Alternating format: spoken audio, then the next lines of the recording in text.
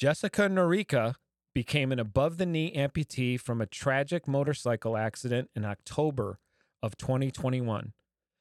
Jessica recently went through the surgeries necessary to receive the osseointegration implant, a new technology in prosthetics. Before her amputation, Jessica enjoyed a very active lifestyle, and as of February 2023, is now making the transition to walking with assistive devices. This new amputee is inspiring others with her perseverance and strength. It is our pleasure to welcome to the Amped Up to 11 podcast, Jessica Noreika.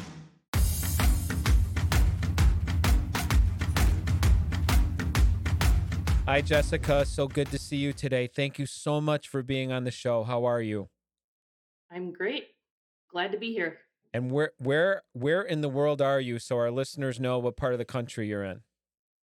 Wisconsin. What part of Wisconsin? North of Milwaukee, West Okay. Bend. Have you ever Yeah. heard of Oconomowoc? Oh yeah. I used to live there. No kidding. I used to live there. My Yes. parents used to have a house right on Oconomowoc Lake. Okay. Yeah, I lived there for geez, I don't know how many years. My first daughter was actually we lived there when she was born 27 years ago. So, No kidding. very Wow. familiar with Oconomowoc. Small world, right? Yeah, that's a name that's butchered often, right? Oh, it sure is. Yeah, I think I struggled. Well, my parents had a place there when I was a teenager, and I think I even struggled a little bit with Oconomowoc Yeah. because Yeah. you see it written out, and you go, "Uh-oh, Right. how do Yeah. I say this?" There's an O after every other letter is an O. Right. Yep, And yep, and then I had to get used to roads that were just a single letter because when you go out there, I'm so used to street names and yep. numbers and Like County stuff. Road A, Highway O. Yeah, Exactly. And I thought, yep. wow, this is They're bizarre. all over here too. Yep. Yeah. So that's yep. Have you ever been told that you have a Wisconsin accent? Yes, all the time. I was actually raised in Lac du Flambeau on an Indian reservation, and I got razzed so much. The accent coming from an Indian reservation. Mm. I got so much crap when I moved to Milwaukee. It was unbelievable. So Well, it is adorable. It's not a bad thing. I think it's very endearing. So, I wanna get into. I mean, there's so much to cover with your particular story, given that you have gone through a motorcycle accident, and now you're what I would consider to be a newer amputee and becoming a candidate for osseointegration, which is something that, as someone who wears a traditional socket, I'm fascinated by osseo, as many amputees are.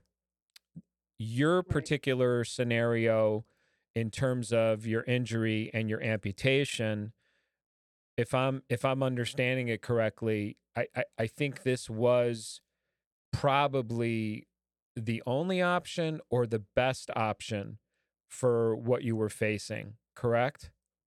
It was the only option due to the fact that I think they knew right away when they amputated my leg that I was going to be a candidate for this just because of the length, how much femur bone I had left. Yeah. And because where I was found on the ground, the worst place possible, um, I went through a lot of infection, bone infection, things like that. So they had to, I believe, shorten my femur bone twice to try and stop that infection. Mm. So there is just enough femur bone there for them to be able to do this osseointegration. And my residual limb is there's not enough there for a slip on. Yeah, so a I traditional think socket is just not possible. right. No, no.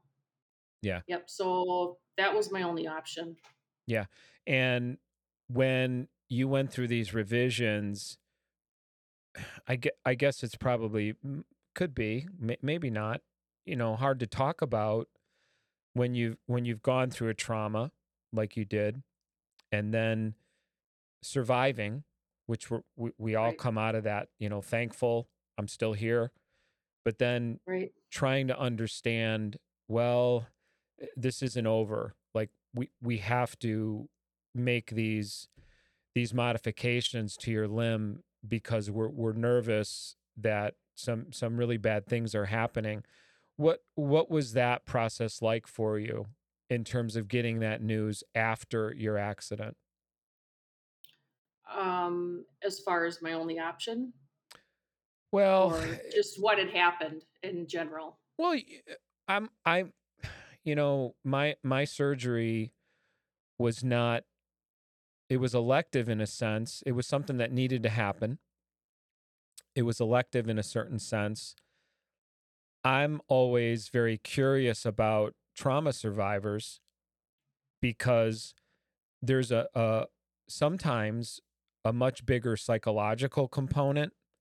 So when a doctor Right. says to you, this is your only option, that doesn't necessarily cleanse you of all the feelings that you have associated with, I can't believe I'm going under the knife again. Well, they actually, I believe, shortened the limb. What's your dog's name? Um, What's your dog's name? I got 3 of them. Oh, three. I got 3 of them. Yeah, 3 Mo, little Larry, and ones. Curly? Yeah, right now, yes. So I woke up from the surgery without the leg, and I don't remember them shortening it Hmm. because I believe they had to do it, like, right away. Yeah, so Um, it was almost like consecutive, like, oh, right. we got to go further. We got to go further. Hey everybody, today I want to talk about the Ross. The Ross is a liner cleaning system that I really feel compelled to talk about with our listeners. As most of you know that follow the podcast, I really don't do a whole lot of product endorsing, but I really feel that I want to get this out into the community. We all, as amputees, tend to struggle with cleaning liners, cleaning our gel liners. Whether you're below the knee or above the knee, we have these gel liners that have to stay clean. We don't want to develop skin infections, things of that nature. And having a fresh, clean liner seems to be one of the most important aspects of daily management of an amputee. And I was introduced to the Ross system through the company. And basically, this device is something where you can put your liner into this sort of tube, let's call it. And within 10 minutes, or if you want a deeper clean, within 20 minutes, you get a fresh, clean liner. And I am just ecstatic about this. It provides me the ability to have clean liners all the time. I never have to put a liner in the tub, in the sink. I never really have to use soap and water again. And it's really been just a wonderful product and experience in terms of what is available to amputees. So I want everyone to check out the Ross. It's a great system. Check it out. Here it is. The ozone generated by Ross eliminates germs and odor-causing bacteria that soap and water alone cannot, leaving prosthetic liners smelling fresh, sanitized, and ready to wear in as little as 10 minutes.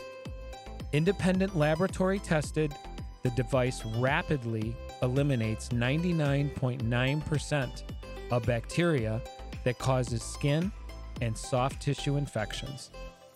The Ross sanitation process is compatible with all liner types, makes, and sizes.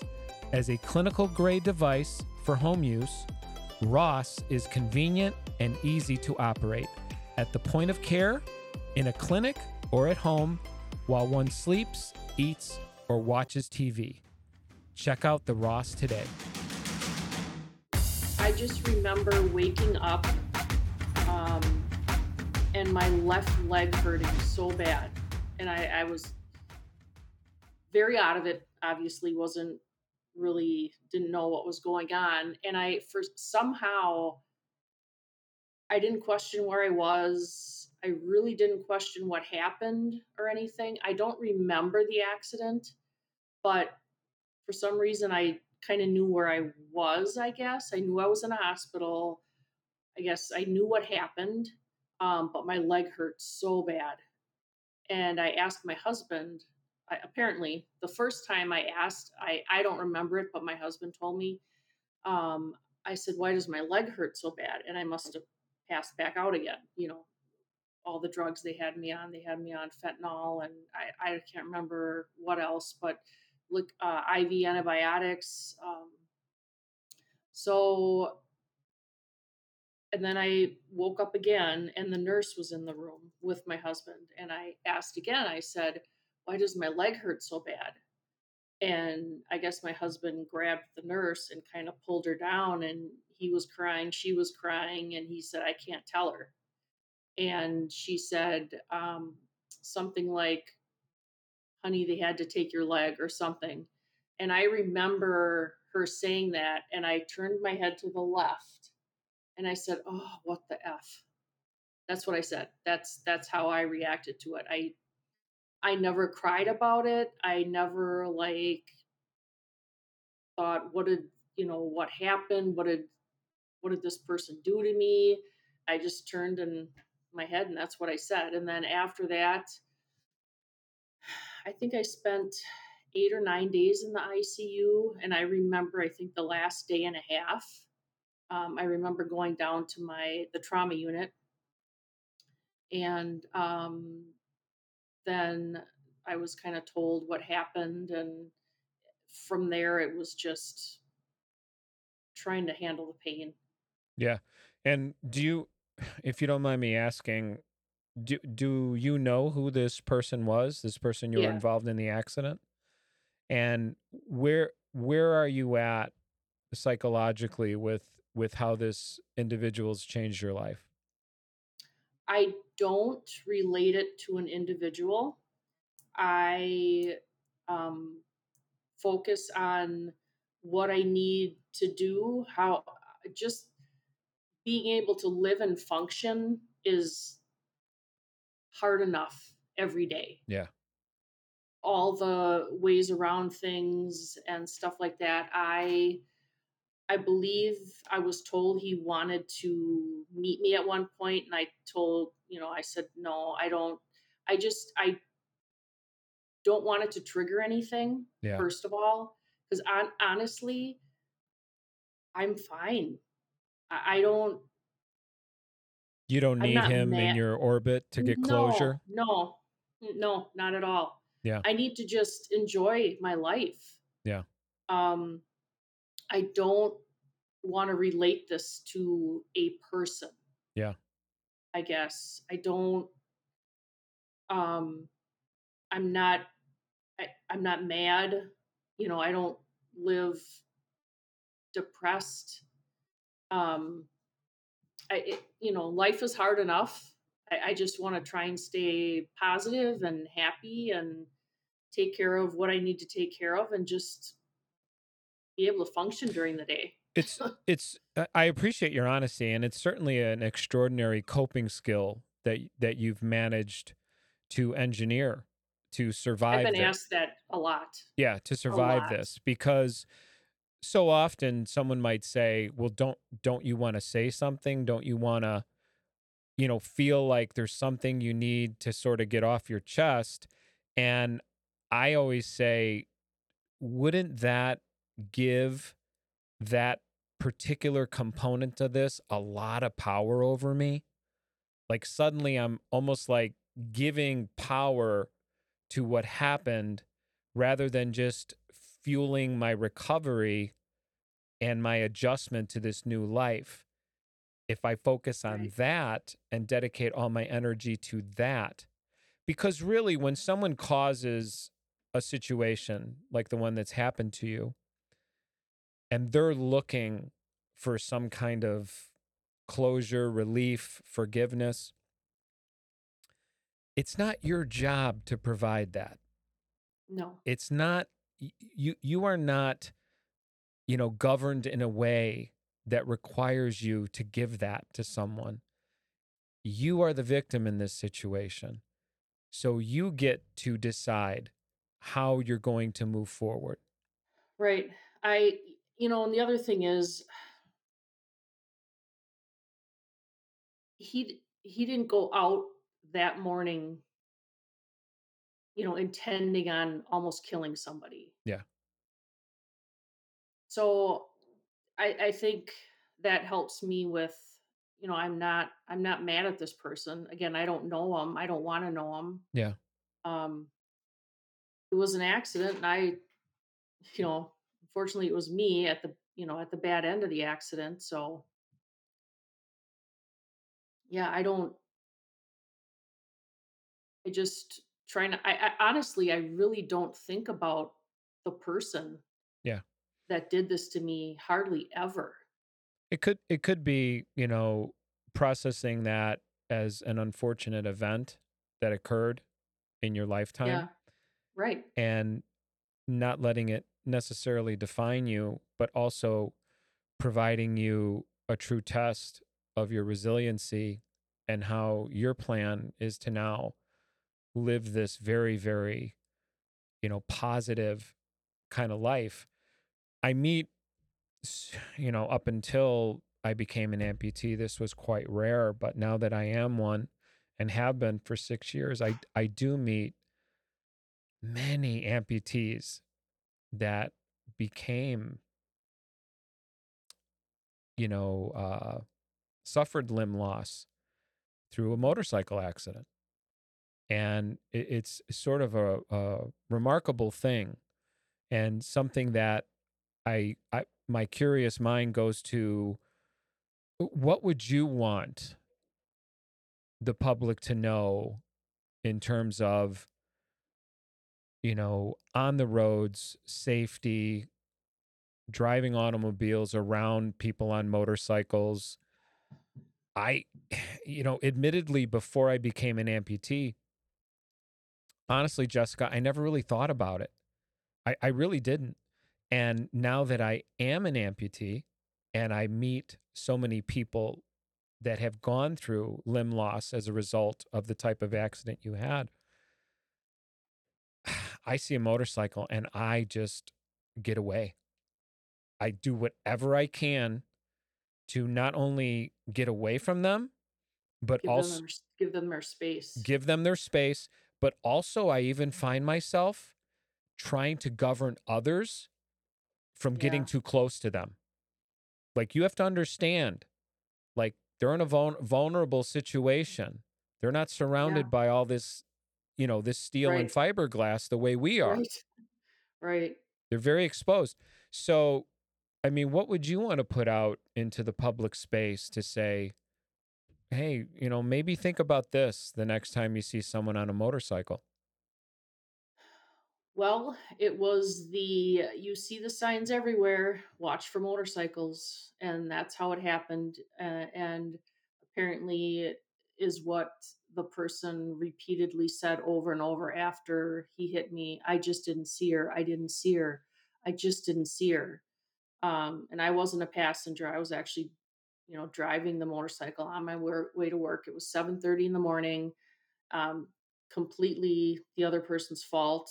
I was fully dressed, helmet, always wore a helmet, Yeah. always.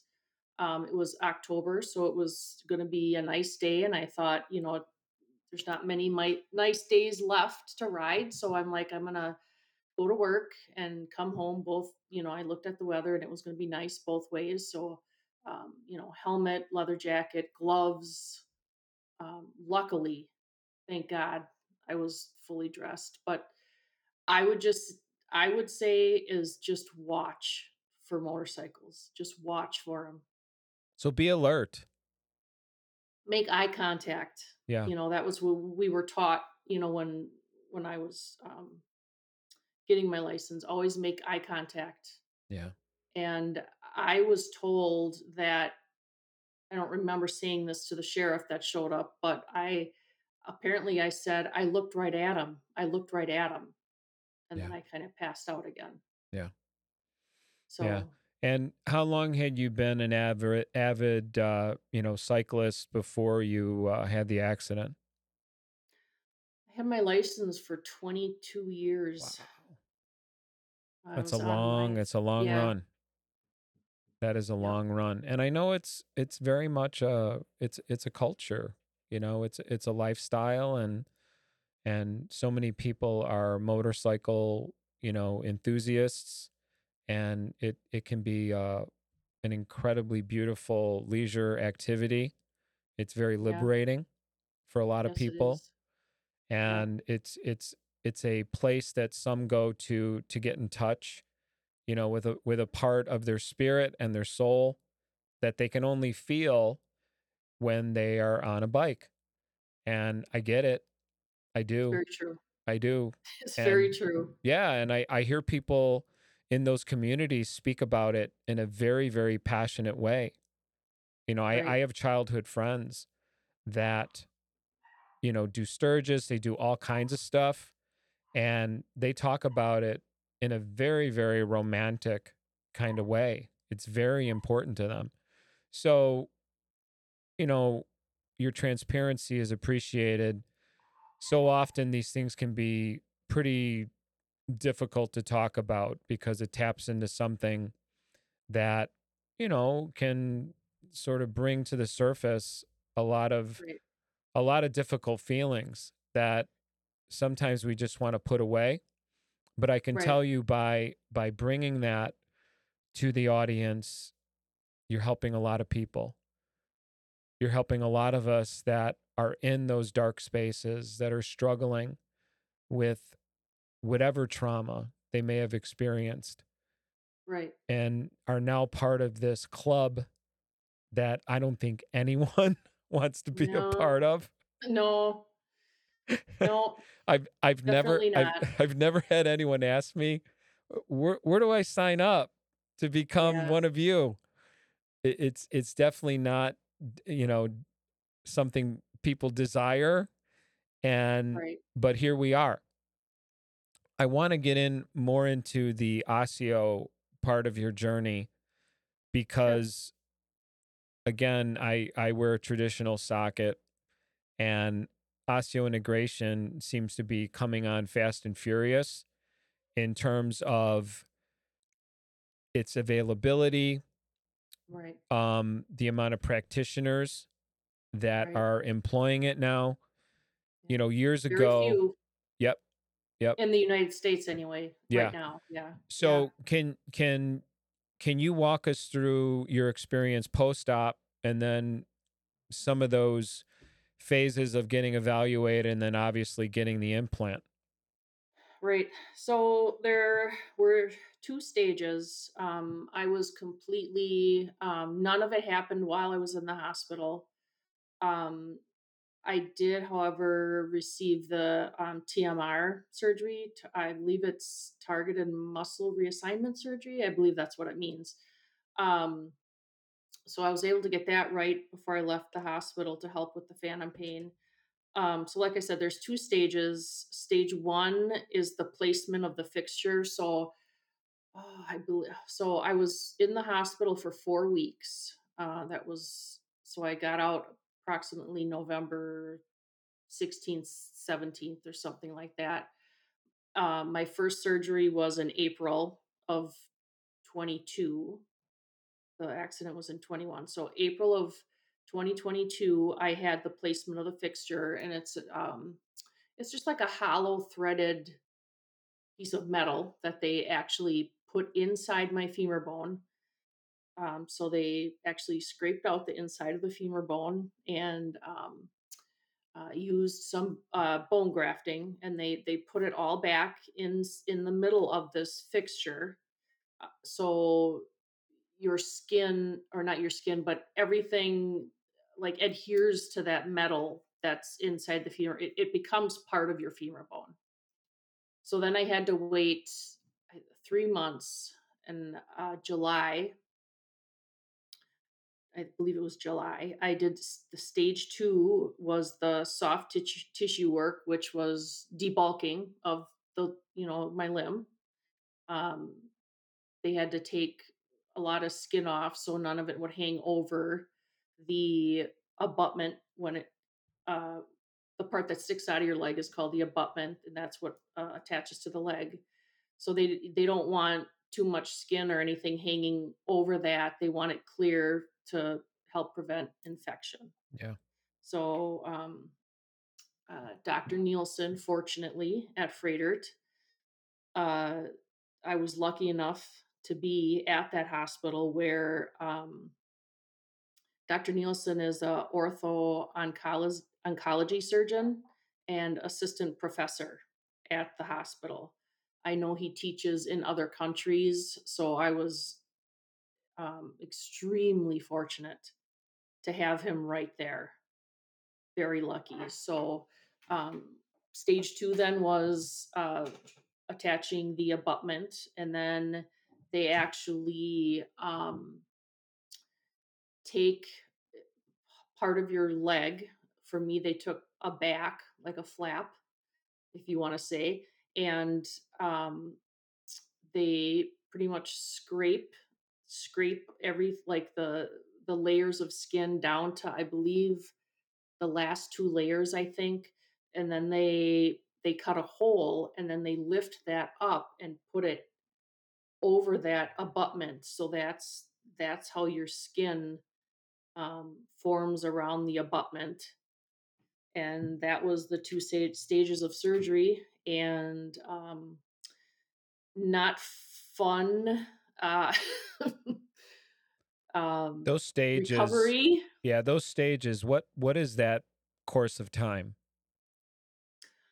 So April was the stage 1, and I believe July was stage 2. Okay, so this could be over the course of 4 to 6 months that you're Mhm. Oh, sort of yeah. getting all those components, pieces put together, and this is Right. well before we're even donning a prosthesis. Oh, yeah. When I can't even remember how long. 2 to 3 months post-surgery after this phase 2 is when, I went in for my training leg. They call it a duck foot, pretty Mm, much, yeah. and it's just, knee level. So, I first had to start bearing weight on that femur bone, uh, by leaning on a scale. So 20 pounds of pressure for 2 weeks, go up to 40 pounds of pressure for a couple weeks, 60 pounds of pressure.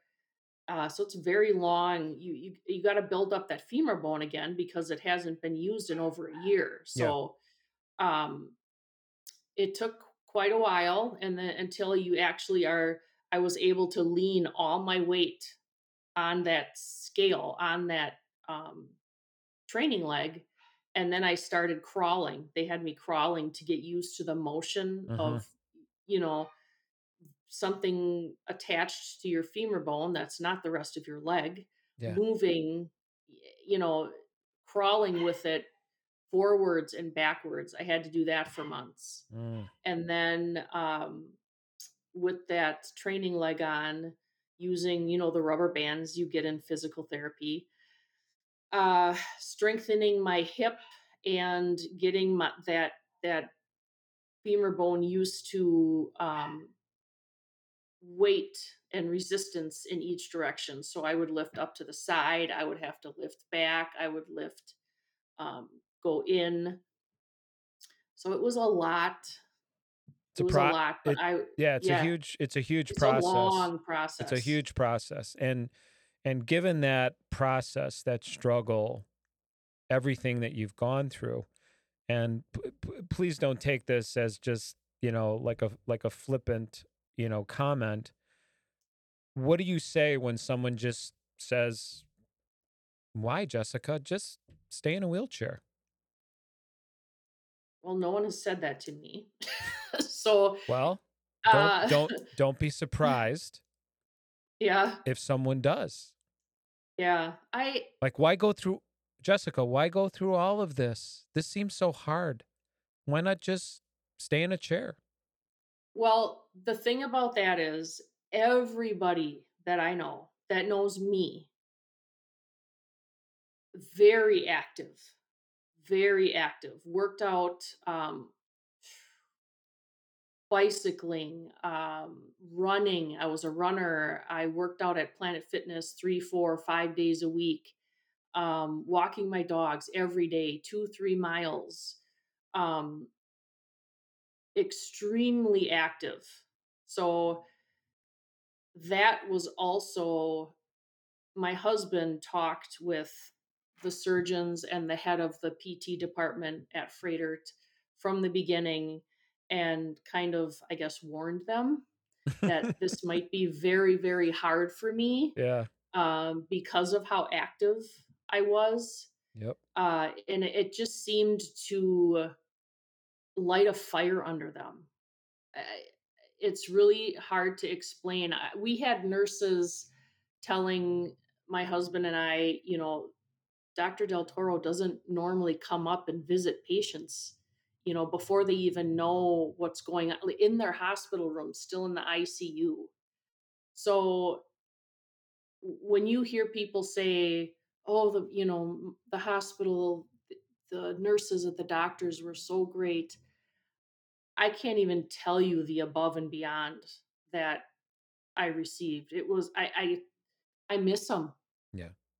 I mean, I miss them. I love going back to see them. Yeah, those teams of people are critical in us surviving They these sure these are. tragedies, and I'm in a similar situation where, um, I credit them directly for my own successes, and I do believe that the sort of synergy and energy that gets created between you and your team is really a beautiful it's sort of a beautiful exchange because the more that I do and the more that I Right, achieve, right. they see that as their victory. Oh, absolutely, 100%, Yeah. So 100%. when I see my orthopedic doc or I see anyone that was on my original team in terms of my I had an infectious disease doctor, when Yep, I had one see of those. yeah, when I see these people now, Yeah, I see their eyes light up yeah, because to them, I'm like their trophy. Like, wow, absolutely. we did that. Like, we kept this person alive. They're living their life and they're Yeah, happy. right, And I think for some of the talented medical people out there, there's a big thank you there that, hey, um, thank you for your service. Thank you for, all the time that you dedicate to people that go through these struggles and come out on the other right, side, right, trying to live their best lives, live out their best lives. And right, I have been asked that question, why, why go through all that and why not just get accustomed to a wheelchair and things are accessible now and people there's this perception like people in wheelchairs they get a lot of kind of like benefits. They get a lot of little perks and things of that nature. And my response is always the same, which is that does not represent my best life. My no, my best life is still yet to come, and this will not preclude me from doing all the things that I want to do and live out my dreams.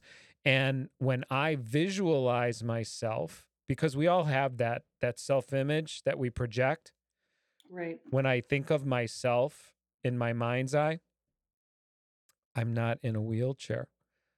I'm no, I'm up, I'm moving, I'm walking, I'm doing the things that I love, and everything for me is a pursuit of that, and I don't see it any other way.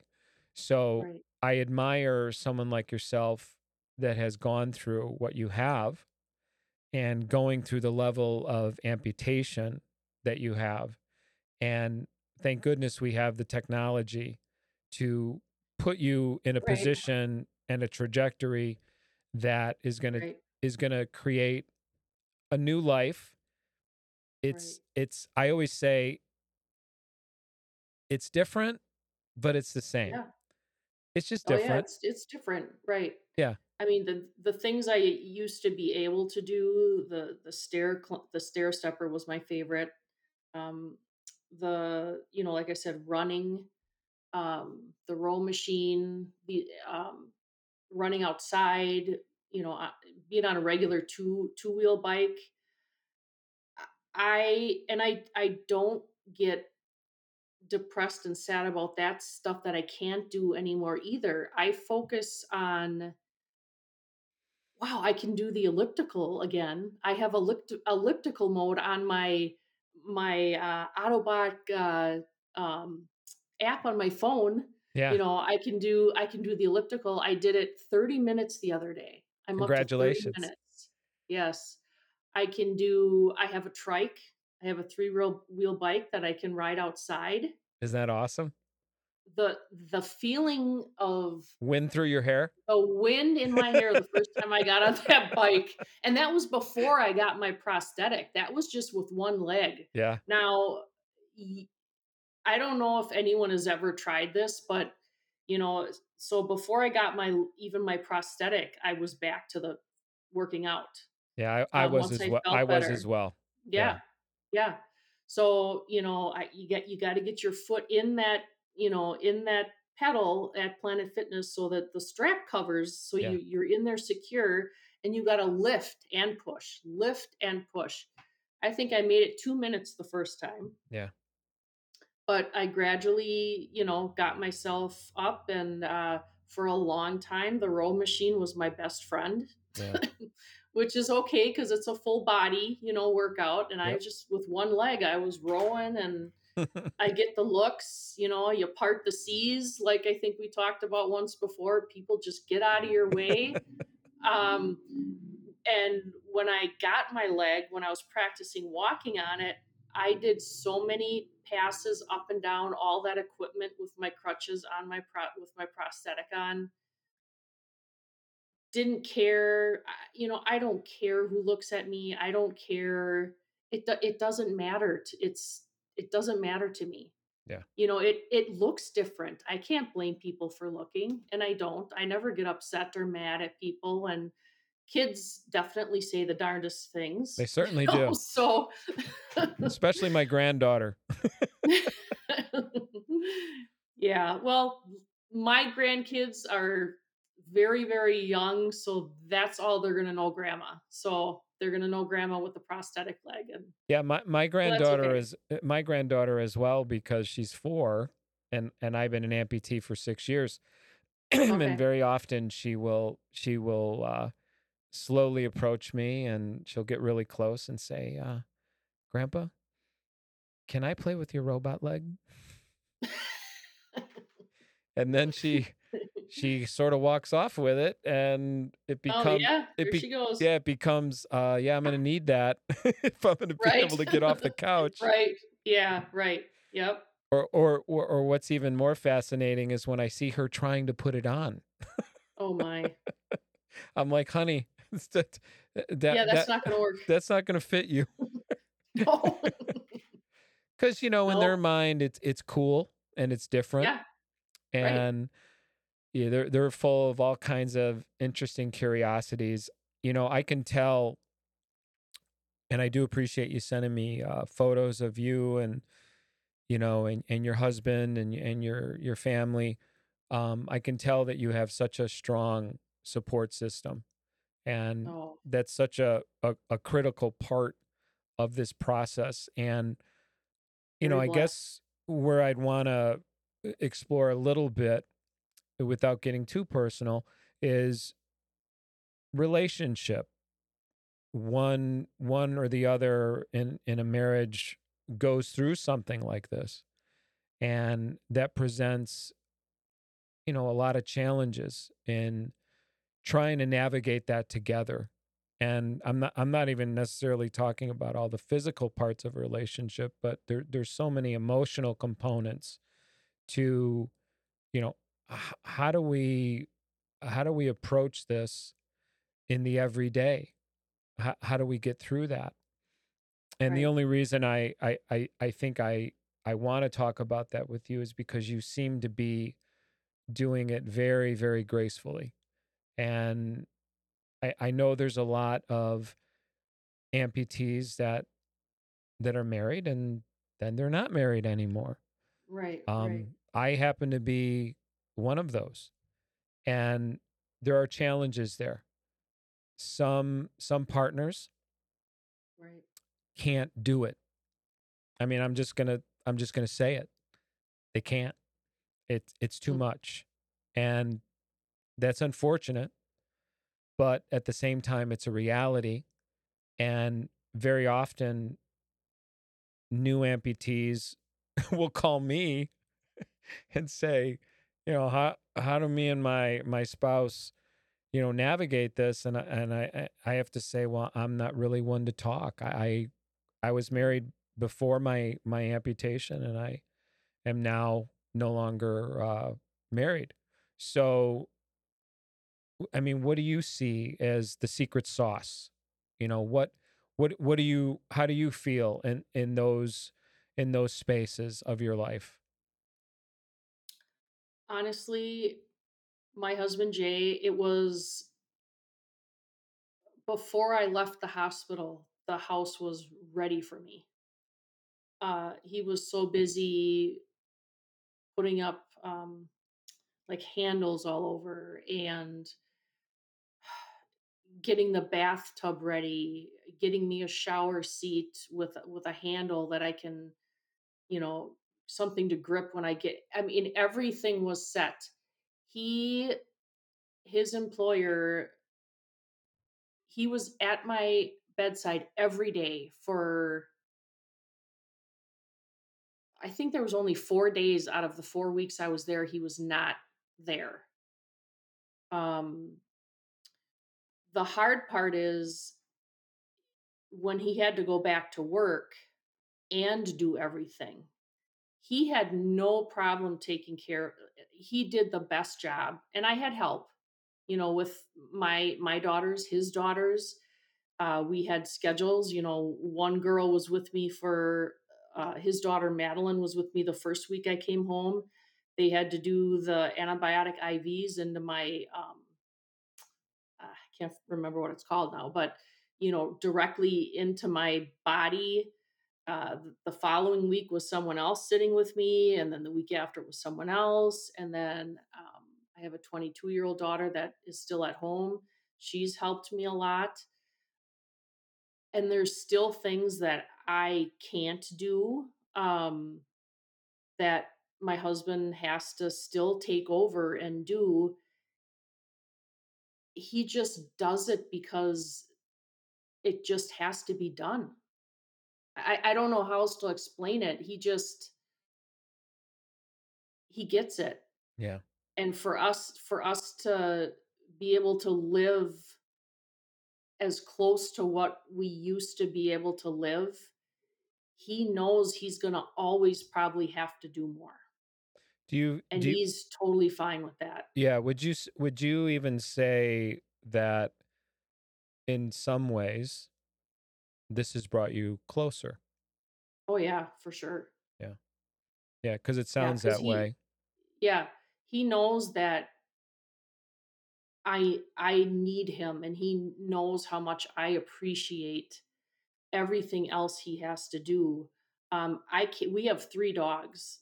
They're little, but, you know, I can't walk them by myself. I used to walk them every day. Now that's something he has to come home after working a 14, 16-hour day and do now. Um, a lot more things around the house he has to do. We used to do everything together. I mean, we planted trees together out in our yard, stuff like I was a very hands-on with everything we had to do around the house. Mhm. And there's a lot of things that I can't help him with now. Yeah. And, oh, it frustrates me, but, you know, I But I just, well, but let's I think call, you that know? yeah, I think sometimes these situations can truly bring out the best in relationships where this unbreakable bond gets created because you went through that struggle together. It was certainly not painful in the same way Right. that you were in pain, but for him it was just as painful in other ways. But And seeing me suffer was so hard yes, for and him. that's what I'm referring to. To see someone you Yeah. love going through a trauma can be one of the most painful things you can ever experience. When I I'm a kidney transplant recipient, so when I went into end stage renal failure and doctors were saying, "Yeah, this is it, man. You got everything in order. You know, this might be the end." It really wasn't I really wasn't reflecting so much on my mortality as I was so busy and consumed with the terror and the pain that I was witnessing with my family and friends, and Mhm. seeing the people that you care about so incredibly Right, worried about you. right, It's not, for me, it was right. very difficult to digest. And And how they act when they see you after this, right? I had so many friends that just didn't wanna come over because they didn't know, I have a very I'm very positive, joking all the time. I swear like a sailor. I'm keeping salty, it are you? very under yeah, well, I'm keeping it very under control for this, but, um, I just I'm very free, Yeah, and people were a lot of my friends were afraid, and one of them, said that to me when she came over. She's like, "I was afraid to come over." I'm like, "Why?" yeah, And when she first came over and we started talking, and I was joking about, oh, I make jokes about my leg missing, and oh, it's terrible. And some people even are like, "Oh my god," like, "I can't believe you said that." But, yeah. my husband says stuff. I've done a Yeah. few showstoppers myself, and Yeah. very very often people will. I do recall a couple occasions when I first had my amputation, still in a wheelchair, and just kind of managing my limb, waiting for it to shrink down in size because Right. it's this enormous thing when you're Right. Right. first Yeah. when you're post op, and a friend of mine saying how you doing, and he looked at my leg and he said there's no chance of that growing back, right? Yeah. Yeah, that's the kind of yeah, right. That's the kind of stuff that goes on. My husband and I will be somewhere, and he'll start walking and he's like, "Come on, catch up." And or, "Why don't you run and go get this for me?" And just it's I'm very light about the whole thing. You have It's to be. Well, yeah, and my friend was like, "I was afraid." Once I started joking, I who knows what comment I made about my leg or what I was saying, but she started laughing, and she's like, that's when she told me I was so afraid to even come over here, but she's like, "I'm glad to see that it's still you. Absolutely. It's still you. Absolutely. And Now we just have more to talk about and joke about," yeah. right? Well, my girlfriend Sarah, I had sent her, a funny comic, a funny amputee, little meme comic, Right. and she said, "Wow," she said, do you see these often?" And I said, "Honey," I said, "I have literally hundreds of these in my phone. I I pass them around amongst other amputees. Where do you find them? They send them to me. I send Oh, them okay. I send them to them, and you can find these all over the community groups. I think there's even a Okay. Facebook group that's called Amputee Humor or something. Oh, okay. But she said, would you mind sending some of these to me? So so just about every day I send her at least 3 or 4 very, very funny, inappropriate, Yeah. Oh, um absolutely. Those are the totally. best. Oh, Yeah. Yeah. it's a romp, and I really enjoy it, and I find it to be, one of those ways to lighten the load of Right. sometimes what feels very heavy, and it sort of pushes you down, and you say, "You know what? This is my situation, and I'm not gonna lose my sense of humor over it." No. And it allows me to approach life in a very, very happy way and keeps me in the Right. right mindset. W- I know we got to wrap up soon. Where do you see yourself? Let's say if someone said to you 5 years from now, Jessica, w- what version of you is that going to be in 5 years? Well, I know I'll be done working. I told myself at 55, I'm going to be done working. So I will be done working. Yes. Yes.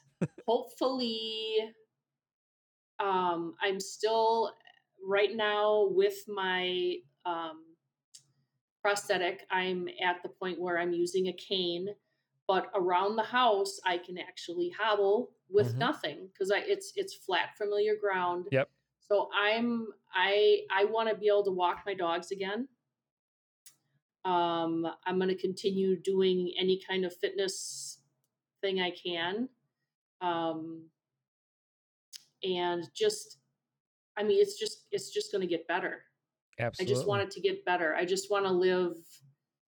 I know I'm not going to be able to do everything I was able to do before, but I want to be able to do what I'm able to do really good Yes. and just have fun and enjoy my dogs, enjoy my family, enjoy my husband, be able to go and do stuff, travel a little more. Yep. Um, I just want to stay happy and Yeah. positive. And sharing your story and coming from this very grounded place, which I appreciate, how you're approaching things. It's really this no nonsense, hey, it is what it is. Yeah, right, I'm going to right, pursue the best version of right. myself in the Absolutely. now. And Right, so many people in this community need, very much need, desperately need to hear those words, because right, for so many out there, they they they think it's over. And I tell right, them it's only beginning. This is the right, beginning. This is just a new right. chapter. It's a challenging one, but you will find that if you engage, the rewards are extraordinary because I tell you, nothing, yeah, it's a whole new lease on life. nothing feels better than an absolute stranger coming up to you and saying, "You just inspire me. Yep. You just And inspire me." Friends saying, "I just you're so you're so inspiring. I respect you. I have so much respect for you." Things like that, or and then people say, "Well, I would have never been able to be, how you are with what's going on." And I just, you got to say to them, I don't know. I mean, if you're put in a situation and you have to just survive, mhm. you don't know what you're capable of. Yeah, we don't we So, don't we don't know until we're challenged. And right, true right, true forward movement, I always say that personal power, forward movement in life comes from struggle. When things are right. going It great, does. Unfortunately, it yeah. does.